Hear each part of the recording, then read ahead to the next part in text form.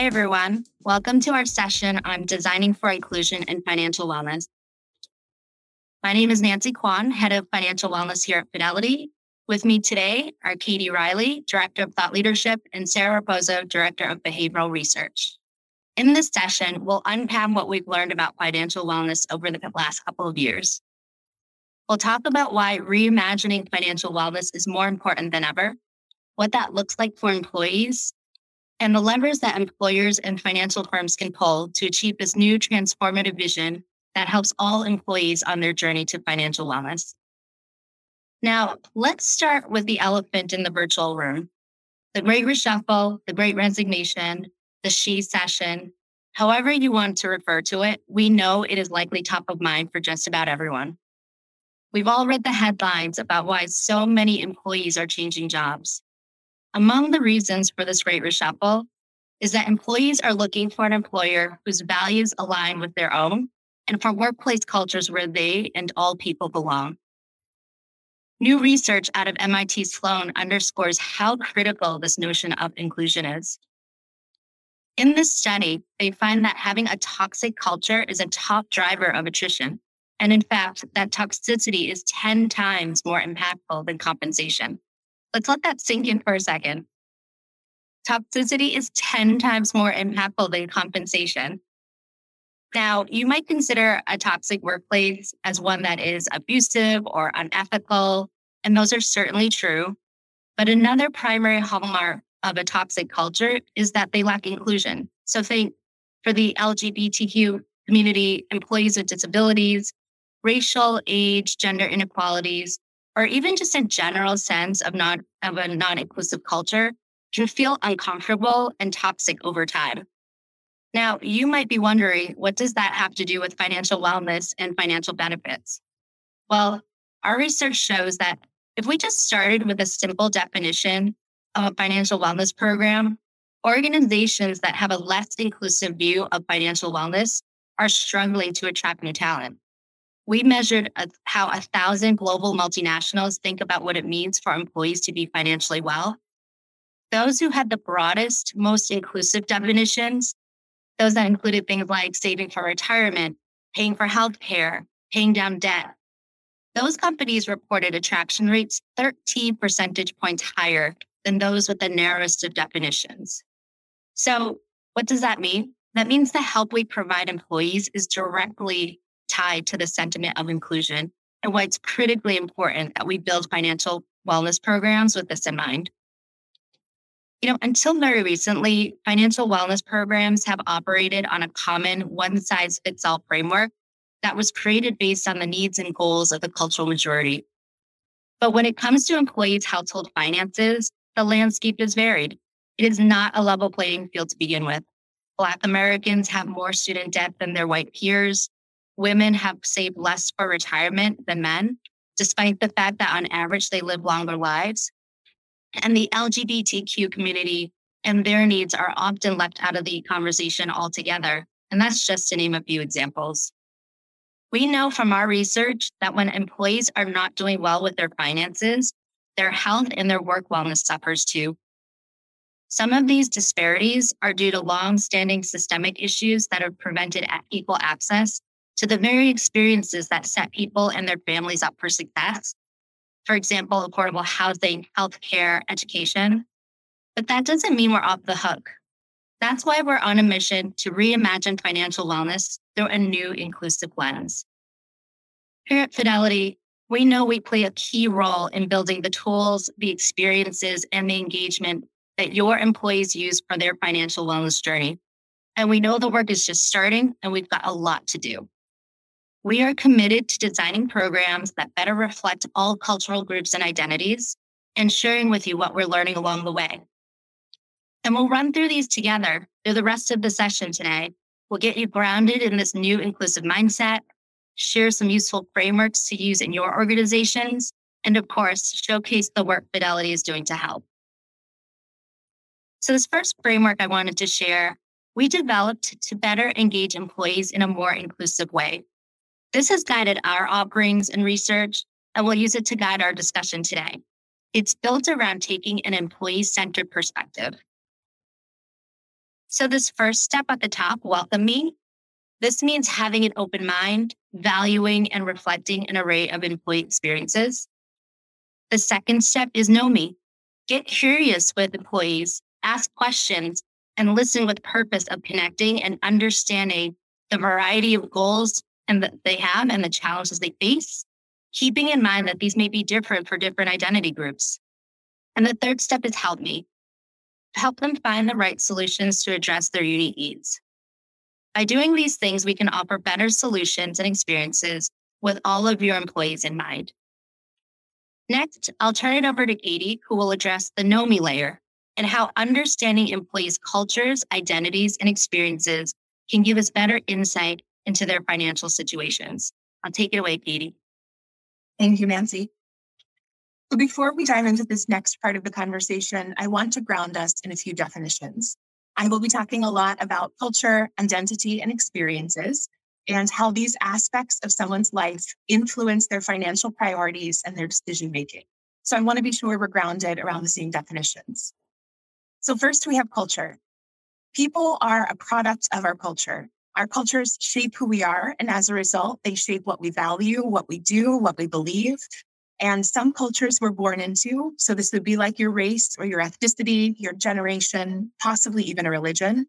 And others you become a part of as you grow older and you lean into your interests. So think of these like work culture, a neighborhood culture, maybe the culture of a sports team that you follow. These are very community focused, and we're a part of many different cultures throughout our lives. And then we have identity. Identity is directly shaped by our culture, but our identities are how we see and how we define ourselves. And just like culture, there are many aspects to one's identity, but the identity really centers around an individual. And then we have experiences. So experiences are events that we go through in our lives that have the power to influence or change how we make our decisions.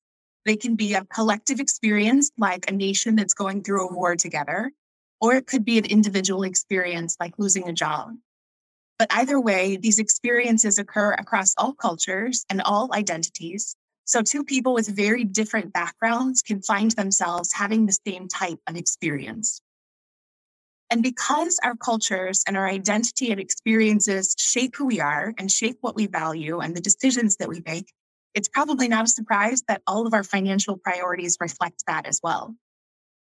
The biggest problem with that traditional kind of one-size-fits-all approach to financial wellness that Nancy had mentioned is that it assumes that all people have the same set of circumstances for the same reasons, and that they need a similar solution to be set up for long-term success. But we know that that is not the case, and that there is a lot of variability. And so I want to illustrate this variability with a visual. First, let's look at the relationship between household income and financial wellness scores as an example. So you may know we have a way to measure financial wellness, and it covers everything from day-to-day expenses to your debt obligations, your long-term savings, and even beyond that. And it results in a score from 0 to 100, where 0 is the worst and 100 is the best. So this is just illustrative data. But in general, employees that have higher household incomes pretty reliably have better financial wellness scores. But you'll notice on this chart, there's a lot of variability here. So if we group individuals of folks rather into low, medium, and high household income brackets, just knowing what group someone belongs to is an imperfect indicator of what their financial wellness looks like. So you'll notice within these dotted bars that some employees with low income are very financially well, and that others with high income have low financial wellness. And I want to double click on these and understand why folks may find themselves in that situation. So first, let's look at these orange dots, and let's consider some examples of folks who have lower household income, but are scoring significantly higher than their peers in terms of financial wellness. So first, we've got a young couple. They are newly married, and they both came from households where they grew up learning the value and the importance of saving and being prepared for financial emergencies. And they are just starting out in their careers, so they've got lower household income than some other families, but they've actually built up a really nice nest egg with their personal savings and their wedding gifts. And they also have really terrific familial support and community support for when short-term needs arise. But in this bucket, we also have an older employee who has had a very successful career. She's built up a pretty sizable retirement account over her working life. But like so many others during the pandemic, she decided that she wanted to take a step back from a high pressure work environment and spend time doing things that really mattered to her, like spending more time with her young grandchildren. So she decided to take a step back into a part-time role. It came with a pay cut, but her expenses right now in her life are minimal, and she has a great financial plan in place. So in both of these cases, folks are feeling really confident about the decisions that they've made and how they've set themselves up for financial security. But where this one-size-fits-all approach really gets tested is in our next set of examples. So we're going to be looking at folks who find themselves with high income and lower financial wellness scores. And if we're just making assumptions, we might assume that they're making possibly some irrational decisions with their income. But if we dig a little bit deeper, we learn that what may seem irrational is actually very rational, just based on their unique sets of circumstances. So let's take a look. We have a second-generation immigrant family. They're part of the sandwich generation, so they are primary caretakers for their aging parents as well as their young children. And they're also part of a multi-generational household, which in itself comes with pretty complex financial needs. They're also saving for their children's education. They're saving for their daughter's quinceañera, her 15th birthday party, which is a major celebration in their culture. And it comes with an average price tag of about $10,000. And providing for their family, both inside and outside their home, is a major priority for this Latinx immigrant community. And so they are regularly sending remittances back to their family members in Guatemala. They're tithing each week to their church. And they're also making regular donations to community members who may find themselves in need.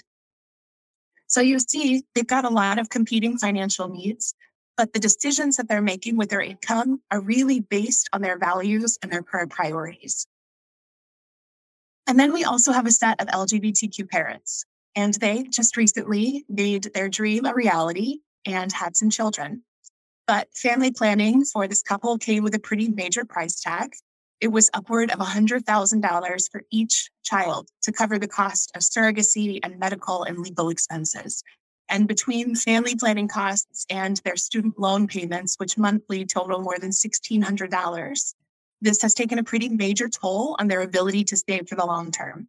But they've still got more than 30 years until they retire, so they're feeling very focused once they've chipped away at some of this debt that they can really spend time saving for the long term.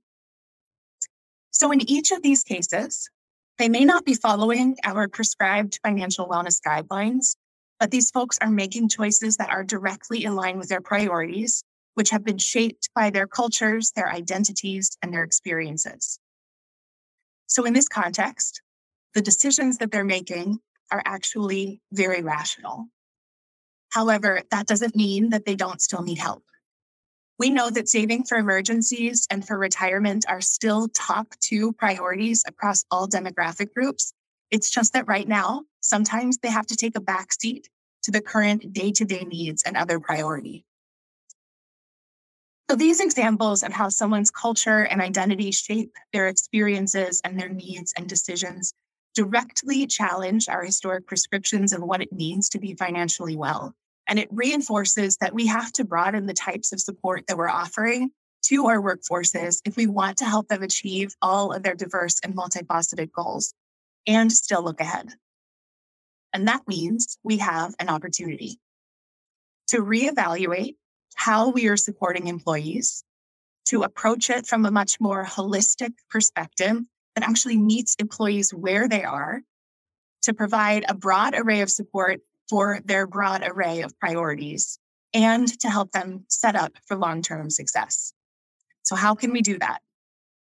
I'm going to turn it over to Sarah to address the help me layer of our inclusive engagement lens. Thank you, Katie. So like Katie said, we're going to pivot from the ways that culture, identity, and experiences shape employees' values and their current financial behaviors to talking about how we can collectively support employees to get from where they are now to where they want to be. So what I'll do is share some of our research insights with you, and then Nancy, Katie, and I will have a discussion about how we've been putting some of these insights into action and what employers could do. So I'm going to start with the pop quiz. So I just want you to answer this question in your head. I want you to give me your gut reaction. And the question is, which of these matters more for making good financial decisions?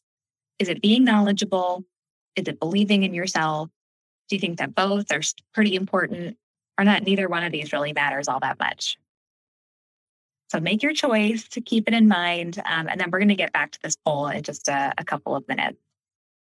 But I want to start by talking about financial education. So if we think about some of the barriers and the catalysts that employees experience on their financial wellness journey, it's pretty clear that the industry is largely focused on financial education. We see this everywhere. And so this might lead a reasonable person to believe that a lack of knowledge or a lack of education is really the primary reason for some of the disparities that we see in employees' financial behaviors and in employees being able to achieve their goal. And if financial education really was the solution to these problems, then we would expect that people who know the same things would behave similarly. But that's actually not what we find. So I'm going to give you just one example from our research to illustrate this. In one of our recent surveys, we measured employees' level of financial knowledge, and we'll often use FINRA's gold standard, their financial capability quiz. And we looked at gender differences in saving behaviors. And so we find that women with low levels of financial knowledge tend to save a smaller proportion of their income compared to women with high levels of financial knowledge. Now that makes sense. That's what we would expect. But we find that men with low levels of financial knowledge, those who answer these capability questions incorrectly, they're actually outsaving women with high financial knowledge who are answering the questions correctly. So because this is sort of falling apart at the seams, not exactly what we'd expect, it gave us some clues that there might be something more going on when it comes to what factors go into the financial decisions that employees make. So we wondered, what are some of those other tangible factors that influence employees making the kinds of financial decisions that set them up for success? And to do this, we traveled across the country. We held focus groups with hundreds of employees. We surveyed thousands of employees, including our own ERG members. And we also turned to the scientific literature on decision-making. And through this research, we developed Fidelity's Inclusive Drivers of Financial Wellness framework. This framework is based in science. It's actionable because we focused only on levers or drivers that employers or workplace retirement plan providers have the ability to influence in some way. And this framework is inclusive. It's inclusive because we incorporated what we heard through those focus group conversations about what employees have experienced along their financial wellness journeys, things that we often miss. And it's inclusive because we took the drivers that we identified and we actually tested them across gender groups, age groups, income levels, and race and ethnicity to make sure that the ones that we identified were resonating. They were holding true across all groups, and we weren't just making the mistake of identifying ones that only resonate for a majority. So altogether, we identified 12 key drivers of employee financial wellness. And the two that were most impactful by far are being financially confident and being financially knowledgeable. So if we think back to the pop quiz earlier, the answer is C. Both are actually just about as important as each other for making good financial decisions. And the thing is that financial confidence and knowledge, they're actually gatekeepers to employee financial wellness. And what I mean by this is that for the other 10 drivers that we identified that I'll show you in a second, they all influence employees' financial wellness, either by boosting confidence or by supporting employees' financial knowledge base. So the other 10 drivers that we identified, I'll just highlight some of them here. One of them is that employees feel motivated to save for the long-term future. We also identified some drivers that have to do with employees' relationship with their employer. These include whether they believe that their workplace benefits are meeting their needs and whether they just feel supported by their employer. We also identified some drivers that are related to employees' relationship with their workplace retirement plan provider. So that includes whether they trust their firm, believe their firm's inclusive, and if the firm provides support that really meets them where they are. And so what we find is that employees who have lower levels of financial wellness, who save less for retirement, have more debt, have less in a rainy day fund, they tend to score lower across all 12 of the drivers that we identified, whereas employees with better financial wellness score higher on all of these drivers. And that's true across all the identity groups that we tested. So I don't have time to go through all 12 of those, obviously, but I do want to leave you with 3 key findings that I'm going to spend a little bit of time walking through. The first is that financial confidence is what motivates people to actually apply what they know. The second is that leveraging inclusive, employee-centered benefits can be one way to build confidence. And the final one is that employees' trust in their financial firm matters above their offering. So let's start with financial confidence.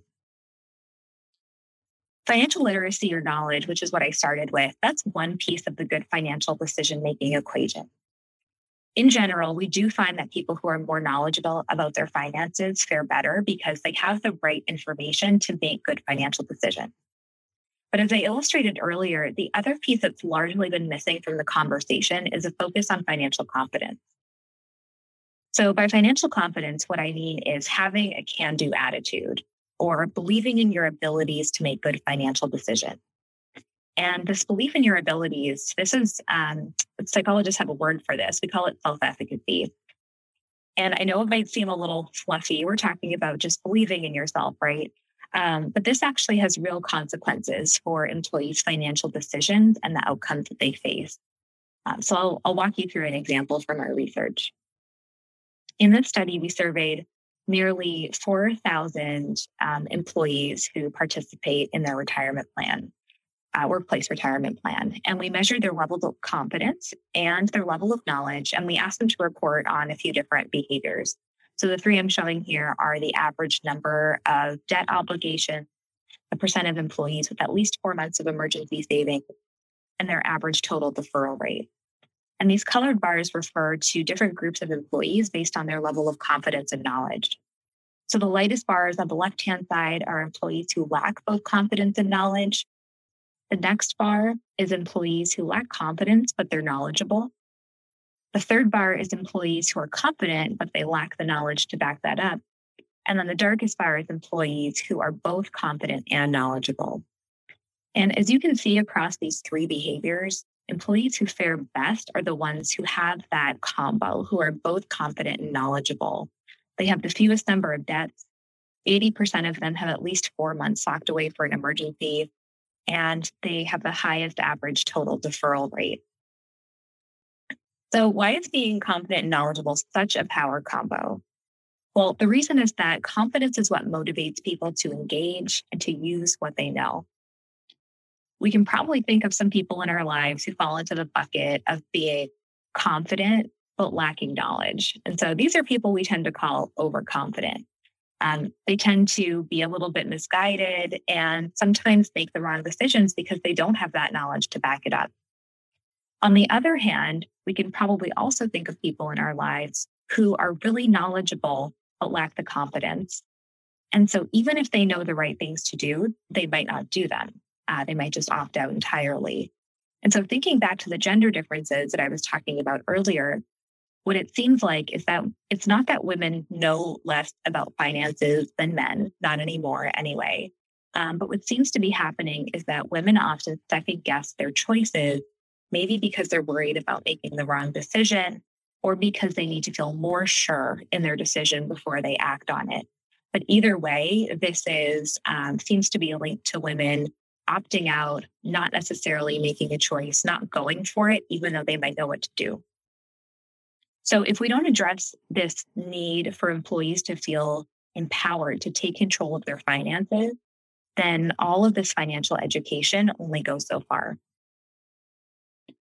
So how do we actually boost confidence for those employees who need that boost? We know that some groups of employees struggle more with their confidence than others, whether this is due to just a lack of experience with making financial decisions, whether it's because they're navigating really complex financial decisions that would be hard for anyone to navigate, or maybe it's because of stereotypes related to their gender or to their race. Either way, unlike knowledge, which can be taught through financial education, it can be taught directly. Financial confidence is something that we say is earned, not learned. You can't just crack a book and learn how to be financially confident. But luckily, science does show that there are some interventions that have the potential for success. So I'm going to touch on a few of those. One of them is by having employees connect to their most important values. So what research shows is that when people spend a few minutes really focusing on thinking about and focusing on what their most important values are to them. So this could be family, it could be your health, it could be your pets, it could be spirituality, whatever that is. When people reflect on that, it puts them, it induces certain positive emotions and puts people in a state where they're open to new information and they let their guard down. And so this can be really useful in cases where people are sort of threatened by financial decisions. So this is something that might work in the short term. A more longer term solution is to help employees develop a growth mindset about their abilities to make financial decisions. The growth mindset is a term coined by Carol Dweck at Stanford. She's done a lot of research on this topic. And what she finds is that people who believe that their abilities are malleable, they can grow over time, they're more likely to approach challenges rather than back away. So in the case of finance, we often hear, oh, I'm not a math person, or I am a math person. And so if we can help people who believe that they're just not a math person to understand that actually their ability to do math or to make financial decisions is something that they can learn and grow over time, then they're more likely to be willing to lean in and learn instead of backing away from what might seem like a challenge. So that takes a little more time to develop. And then a third thing that we can do is help employees gain experience making decisions. It turns out that one way to build confidence is actually just by ripping the Band-Aid off and starting to make some low stakes decisions so that you can build on that success over time. And a great way to do this in the workplace is through benefits. So we know that there's a really clear connection between inclusive, employee-centered benefits and confident and financially well employees. And we can think about inclusive benefits in a few different ways. I'm going to focus on the offering as a whole and the kinds of benefits that are being offered. So one way that we can assess whether a benefits offering is inclusive is to find out whether employees say that their needs are being met. So in some research recently, we've looked for what identity groups of employees are getting their needs met and what identity groups are less likely to get their needs met to help us understand whether there is a gap and what that gap really looks like so we can try to get underneath it and address it. And we do find that there are some groups of employees who are less likely to say their needs are being met through their benefits. Specifically, we find that younger employees under the age of 35, especially young Latinx employees, are more likely to say that their needs are not being met through their workplace benefits. LGBTQ employees, especially those who identify as trans or non-binary, are much more likely than their peers to say their needs aren't being met, as are Asian and multiracial employees. So in some cases, we find that these groups of employees actually have access to fewer benefits on average compared to their peers. This is especially true for younger employees and transgender employees. And so this is, this piece of information can help us to understand why their needs are being met. They just don't have access to as many benefits on the whole compared to their peers. In other cases, there isn't necessarily an overall access gap in the number of benefits that are available to them, but it's that the benefits that some employees have access to may not be addressing that broad spectrum of life events that employees are experiencing. And so if you think back to some of the life events and examples that Katie shared, things like adoption and fertility support, or needing help saving for a family celebration, or paying down student debt. These are things that aren't always necessarily covered by benefits. And so organizations can reflect on how well their benefits align to their employees' life goals and experiences. And they might be able to address that by offering an array of benefits so that everyone is covered and sort of has what they need, or by offering benefits that are flexible. So when it comes to specific benefits that can be offered, how can organizations set themselves apart?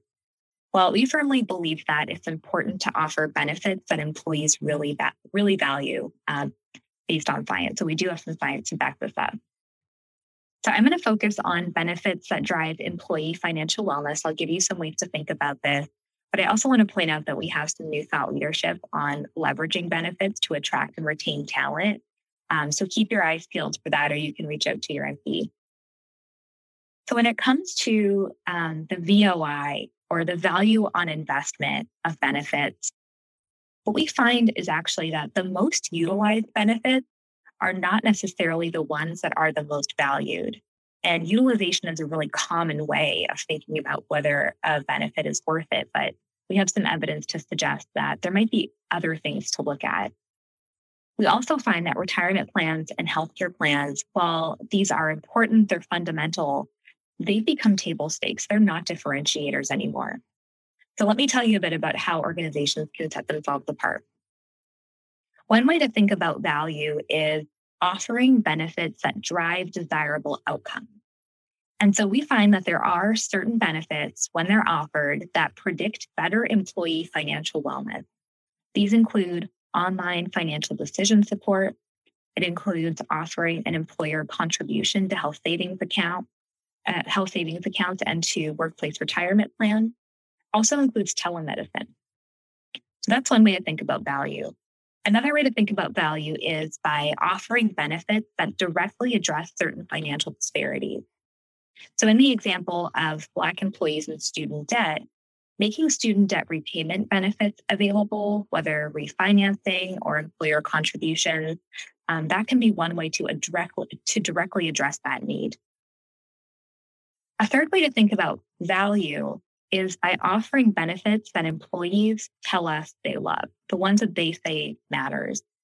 And we can identify ones that are ring true across the workforce. And then we can also identify these hidden gem benefits that are highly valued by certain pockets of the workforce. And any organization can go out and do this and find what's best for their workforce. We also have some evidence about what those are. So you can check out the thought leadership piece.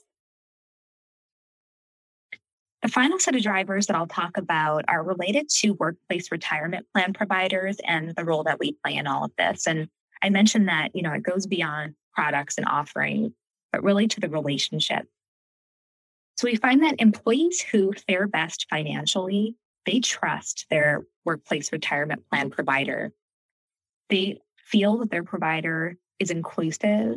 So meaning that their provider supports their community, really aligns with their values, and that the representatives that they work with can relate to them. These employees also believe that their retirement plan provider meets them where they are now. So they don't belittle them.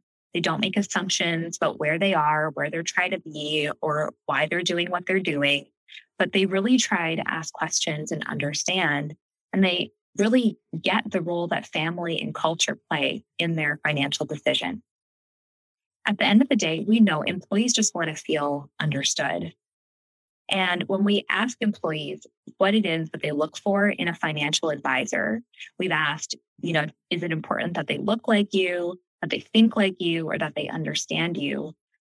Understanding wins out by far. We find that over 80% of employees say that that's what they're looking for. And so organizations can set themselves apart by choosing a provider that can support their employees through that empathy and understanding. So now that we've covered some of the key drivers of employee financial wellness, I'm going to turn it back to Nancy and Katie so that we can talk about how we're putting some of these insights into practice and what employers can do. So Nancy, I'm going to turn it over to you first. Can you tell us a little bit about what Fidelity is doing, based on some of these insights to create a more inclusive financial wellness offering? Sure, Sarah. I'm really excited to share just like two pieces of great work that our team's been working on this front. So the first one's related to workshops. The team's created community insight modules focused on specific identity groups. These are designed to complement existing workshops and engage diverse communities by highlighting the cultural and community-specific factors that impact their financial wellness. So I think some folks may have seen these already, but examples are the next generation of workers, LGBTQ, Black Latino women, and then coming in Q2, later in Q2, we've got the Asian American and Pacific Islanders, veterans, and caregivers. And we know that this is just the start of the conversation. So we're excited to share those. The second one that I wanted to highlight is the financial wellness checkup. We often feel like this checkup is frankly, the starting point for financial wellness, because you need to kind of know where your situation is before you kind of get going on the journey, which is why we are so incredibly thrilled to introduce the checkup in Spanish in our Net Benefits mobile app. And, frankly, all of these are really just starting points. We work very closely with our customer inclusion teams to ensure that we are connected and aligned. We work, of course, closely with Katie and Sarah's team to ensure that the things we're building are aligned with the needs across these various identity groups, and just really wanting to make sure that inclusion is just in financial wellness is just like part of our DNA. So those are just some examples of some of the things we're working on. Since I have the unmute button off, maybe turn it to Katie and ask you a question, Katie. So what's one thing employers can do to either start, continue, or accelerate for a more inclusive financial wellness program or offering for their employees? I'd say this is a one thing, two-part kind of answer. So first, I would say it's about evaluating your workforce and understanding who is working for you and what their unique needs are. So you could do a financial wellness assessment of your workforce and look at how different identity groups are faring. You can check in with your ERGs and get some kind of cultural conversation going around where needs may not be met. But also, I think it's important to look at your identity groups within your organization that are doing really well and understand where there are some learnings that you can share back with other members of your workforce, so we can really highlight those great aspects where people are doing really well and share that knowledge. But then the second part to this, after you know who works for you, is understanding where there are gaps in your benefits that you may be able to help bridge by reevaluating and reassessing the types of benefits you're offering and making sure that they are really in line with the priorities and the needs of your workforce. So two-sided answer there. There's an assessment aspect as well as an action aspect, but both of them are equally important in my opinion. And Sarah, just speaking of benefits, you mentioned that there are some of those standout benefits that really resonate with certain demographic groups. I would love if you could just share a little bit of those insights with us. Yeah, absolutely. So there are a lot of different examples that I could share. So I'll try to really pare it down. So we find that there are certain benefits that are really highly valued by particular race or ethnic groups. So for example, we know that paid time off vacation leave is actually one of the top valued benefits across the board, but it is particularly valued for Black employees. So that is definitely a standout. Black employees also tend to value life insurance benefits more than their peers. So two to watch out for there. We find that Asian employees are more likely to value elder care benefits compared to their peers. So in terms of addressing that need, where Asian employees are less likely to say their needs are being met, that's one avenue to pursue. There's also benefits that are more valued based on the life stage that employees find themselves in. So some examples are that younger employees who might be working to start a family, their most valued benefit overall, even above paid leave, is actually paid maternity and paid parental leave. So that's a big one. They also are more likely to value daycare benefits and childcare benefits compared to their older peers, not too surprisingly. And then the last example that I'll leave you with is that we find that employees who identify with the LGBTQ community are more likely to value adoption support as a benefit. So again, just sort of thinking about different pockets of employees and what their needs are, what they might be looking for as a way to align benefits. And I will say that we know that when employees' needs are being met, there is a clear advantage. Employers and employees alike, they win. Basically, it's a win-win. So when employees say that their needs are being met through their benefits, they're almost twice as likely to have financial wellness scores that we categorize as healthy. They're also 3 times as likely to trust their employer compared to employees who say that their needs aren't being met. So, this is a way to think about your benefits. It can definitely be a way to build goodwill with employees, which is really critical as we're all, struggling to attract and retain talent. That's terrific. Thank you, Sarah. Thank you, Katie. So why don't we wrap up our session again? We hope you enjoyed our session. We hope we provoked some new thinking and perhaps you learned a couple of new things along the way. We did want to leave you with a few key takeaways as we wrap this up. So, inclusion, of course, is a significant part of our ability to attract and retain talent, and inclusion and financial wellness can play a particularly pivotal role. As Katie mentioned, an individual's culture, identity, and experiences shape their needs and decisions. So we need to think differently and more broadly about how we help. And then Sarah's, drivers of financial wellness, all 12 of them, but the 3 big ideas coming out of that to take away, confidence and knowledge equals better outcomes. Inclusive benefits are a big differentiator. And, frankly, don't underestimate the value of trusting financial firms as a key part of driving retention and inclusiveness. As Sarah mentioned, there's, really terrific materials and resources. Please reach out to your MDs. There's new thought leadership coming out on the Great Reshuffle and the role of benefits. So certainly reach out to them for more. And we hope you take advantage of some of the other recorded sessions that are out there. But again, just a huge thank you for spending some time with us today to discuss inclusive financial wellness. See you soon. Thank you for listening to the Benefits That Benefit podcast by Fidelity. We hope you learned a lot from this episode. If you like what you hear, please subscribe to our podcast and recommend it to your friends and colleagues. We'd also love to hear from you, so leave a rating and a review to let us know what you think. Lastly, if you'd like to read more about our research and insights on what we now call the Great Recalibration, head to our website at go.fidelity.com/recalibration. Thanks again for listening and see you on our next episode.